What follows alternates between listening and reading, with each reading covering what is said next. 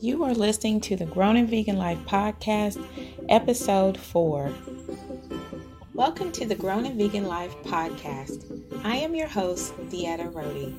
On this podcast, we talk about being vegan from the perspective of being healthy, and we take a deep dive into being healthy in the other areas of our lives, like relationships, money, and mindset.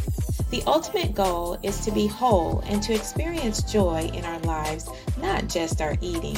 So, we look at both practical and spiritual ways to experience optimal health. The main thing to remember is that nothing in this show is meant to replace medical advice from a trained professional. I am sharing my experience and the experience of my guest. Please use wisdom and take what you feel will work for you. Now, let's get started with today's episode. Hello, everyone. Welcome back to another episode. How has your week been?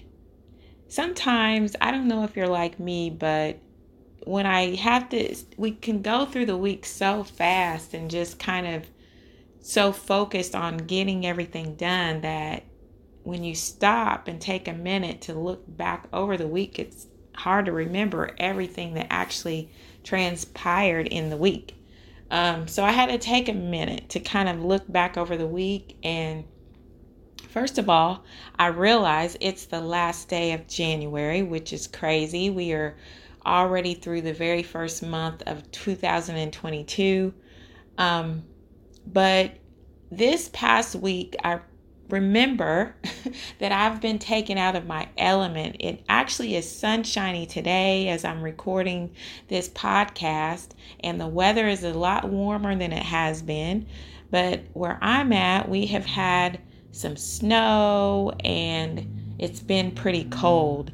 And I apologize if you hear loud noises throughout this podcast. I do apologize for any of those background noises in advance. But anyway, it has been cold and it's been snowy, and so it's taken me out of my element a little bit, but I did manage to get a couple of things done, some major things that I had on my list that I wanted to get accomplished this month, and I was able to do that. I was able to make the updates that I wanted to get done to the 10-day vegan challenge guide. I held a 10 for 10 vegan challenge this month, and that was successful. It was a great experience, and I took the guide that I made for the participants of the vegan challenge and I adapted it so that anyone can go through this challenge at their own time and at their own pace. So that is now available on the Grown and Vegan website. It's a PDF that you can download, and it includes about 30 different meal ideas that you can use over the course of 10 days to be able to eat if you want to transition to a vegan diet or if you're just wanting to do it for a short time. There are recipes and a meal plan included in this guide to help you to do that, to accomplish that. In this way, if you're a self-starter, if you're somebody that you can do this basically on your own, then that guide will help you. So you can get that at the Grown and Vegan website, the store tab or the shop tab. But I am also working on a beginner course, a vegan beginner course. And I have been able to record the lessons for that. I just have to put it all together. I have all of the information. I just need to get it all formatted together. So that my goal is to have that out this week. And so I am excited for this beginning of the year of getting the resources. I mentioned last week that I was reformatting the website completely to be able to provide resources for people who are wanting to transition to being vegan, either long-term or short-term. So I am excited that I was able to get those things done. But today, in this episode, I want to kind of dig into the two different topics or the two different versions of plant-based, which I say two different versions, but really, as I've been studying this and looking at this a little deeper, I realized that there are so many levels to plant-based. So whenever you see a lot of the advertising now and it's talking about plant-based, well, what does plant-based really mean? What does that really mean? I've shared my story as to why I'm on this vegan journey, and because a plant-based diet was actually suggested for me or recommended for me as a breast cancer survivor. But here's the thing. When I read that, I took it as vegan. I took it as going full all in. If somebody else reads that, they may take it totally different, because plant-based really is a broad term. When you look at and you start to dig into veganism and vegetarian, you will see that there are so many different categories that encompass these two terms. When I was looking at the information, I noticed that there's different types of vegetarians that I didn't really know about. And I'm not going to go into all of those because it's a lot. I can't remember all of them, honestly. But it really depends on whether you're eating eggs or dairy, whether you decide to what type of dairy and what type of foods basically you eat. If you eat something that derives from an animal byproduct, like certain gelatins and different things, broths and different things that derive from an animal product, some people will eat that, some people don't. When you're looking at vegan, I learned that there is the alkaline vegan, which is really based on this methodology of Dr. Sebi. And that is, an alkaline vegan is someone that they don't ingest honey at all. They don't ingest GMO products. They don't ingest foods that are hybrid foods, like cauliflower, I believe, is a hybrid food. Broccoli and cauliflower, those type of foods are considered hybrid. So on an alkaline vegan diet, people who are alkaline vegan would not eat those foods. However, honey, that we're on this topic, honey, I've learned, is considered to be non-vegan. But when I looked on information, when you differentiate between an alkaline vegan and a vegan, then honey is one that alkaline vegans do not partake in, but vegans may or may not. And so for me, that was an eye-opening thing, because the information I've seen up to this point really drilled down on the fact that honey is not considered vegan. But for me as a believer, it was a conflict of interest, because honey is something that's utilized in the Bible. It's something that is used throughout the Bible. And so for me, I haven't really been a stickler on honey. I've tried to be respectful and not really portray that in my recipes or anything like that. And I don't personally purchase items that have honey on there. But now I don't really get crazy if I happen to have something, if a cereal or something, it has honey. Well, I'm not intentionally getting it, but if it does, I'm not going to beat myself up over it, in other words. So, what I'm learning in all of this is that there's just so many categories and so many things, and it really boils down to the fact that no eating plan eating is not a one size fits all type of thing. It's just not a one size fits all type of thing. We really have to eat The way we eat is as different as our own individual personalities. It's as different, as we are. Our personal DNA, our personal blueprint, who we are is so different. We cannot say that one diet, I don't care if it's plant-based or whatever, fits all. Nothing is one size fits all. I believe that there are commonalities. There are certain things that may be consistent throughout, but we really have to be careful in prescribing a specific plan for everybody. I don't think that we can prescribe a specific plan that's going to fit everybody. We have to understand that we are all different. And so even as a coach, I want to talk to an individual and be able to understand what is going to work best for you. We have to look at our lives. I don't care if it's a diet for just losing weight or, any kind of diet. We really have to be careful about saying this is the way it has to be for each person. Each of our bodies needs something different. There's even raw vegans. There's people who eat a raw diet.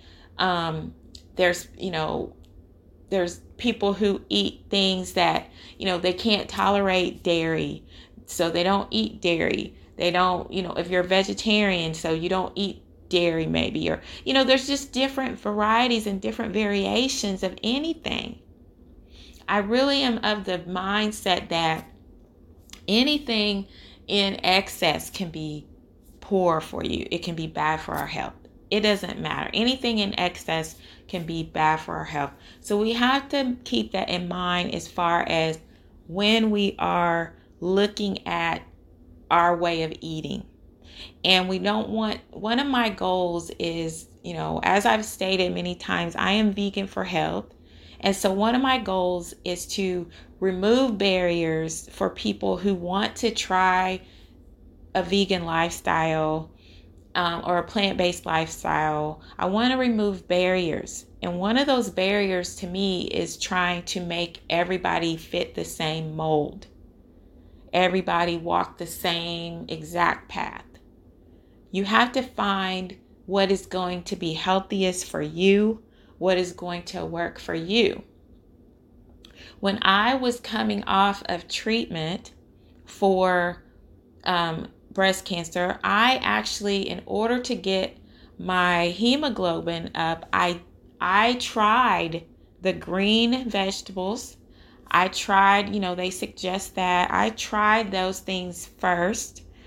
And I wasn't necessarily vegan at the time. I wasn't at the time, but I was still doing a lot more vegetables and things like that, plant-based at that time.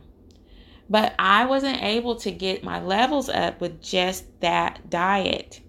Now, I am not advocating that you eat meat. If you're not a meat eater, I'm sure that, there may be other ways. But for me, I wasn't able to get it up. I had a certain amount of time that I needed to do it in. And I ended up I did eat red meat at that time. Now, red meat is not something that I really wanted to eat, period, anyway. But at that time, my body did benefit from that. But that was only for a season. I didn't stay on that. So what my point in sharing that is that sometimes we really just have to listen to our body and find out what is going on within us so that we know how to feed it.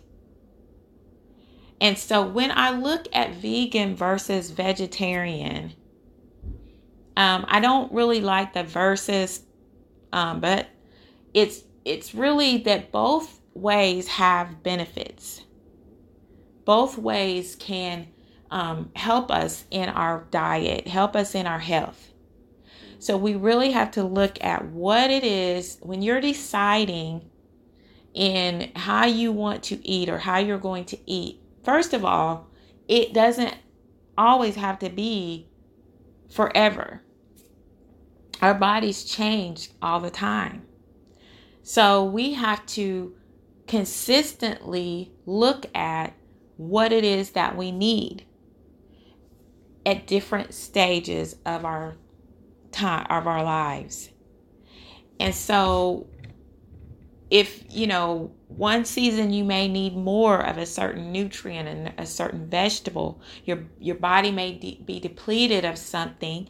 And so you have to eat according to what your body is needing, and then adjust your diet according to that.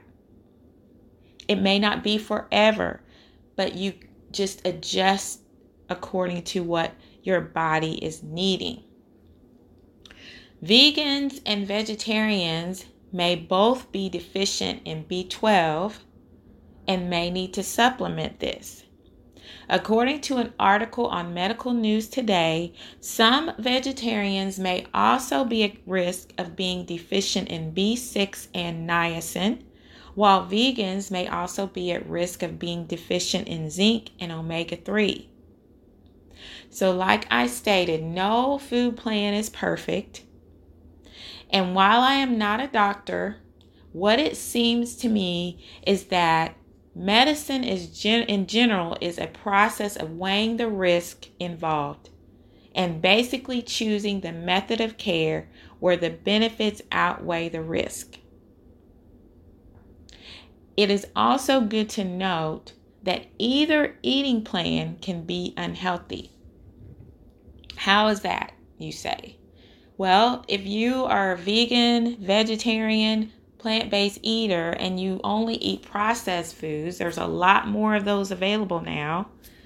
You only eat processed foods, you only eat junk food, basically. There's a whole trend of vegan junk food. You're constantly eating just fried foods. You're constantly eating takeout, things that are not healthy for us. Then that's not going to be beneficial to do plant-based. But like I've said before as well, people go vegan for various reasons. If you're a vegan and you're doing it just because of your feeling about animal rights, then maybe eating healthy is not necessarily on the top of your scale.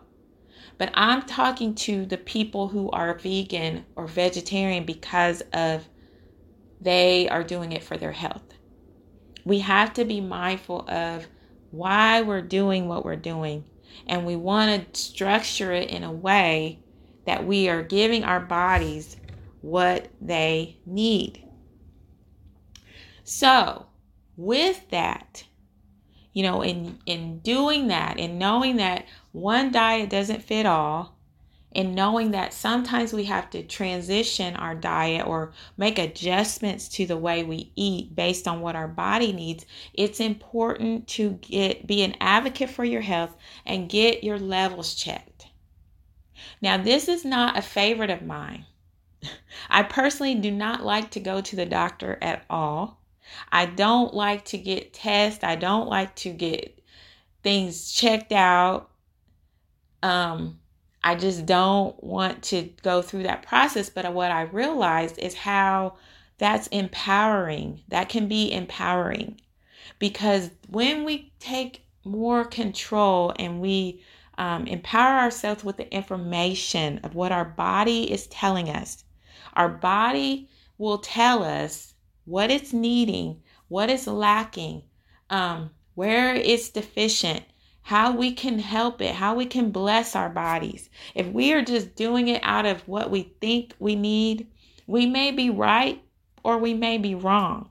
But when we can get the testing, get blood tests periodically so that we can get the data of what our body is telling us, and then we can eat according to that. So that is what I'm doing. That is my goal, is to get the blood work done And I'm going in it with a different mindset this time. I haven't done this before, but I'm asking for specific information so that I know where I'm at as far as B12. I have no idea. I take a supplement, but it's just a guess. Maybe I'm not deficient in that. Maybe I'm needing something else. I want to get the information so that I know how to feed my body. And so that is what I advocate for you as well. Get the information. We need to know what our bodies are saying to us so that we know how to feed them. Food is, in this country where I'm at, the United States, I believe that food has become it's the center of so many things. Food can involve social settings. It's involving our connection to the people that we love and care about. Food also can medicate our feelings. Sometimes I've been an emotional eater in the past, and food can medicate our feelings. It can soothe us when we're lonely. It can comfort us when we're anxious. There's all types of things that we use food for. But I believe that food has a purpose, and the purpose is more than just to taste good and to just satisfy our hunger. We use it sometimes to satisfy a hunger that's not going to be filled by food.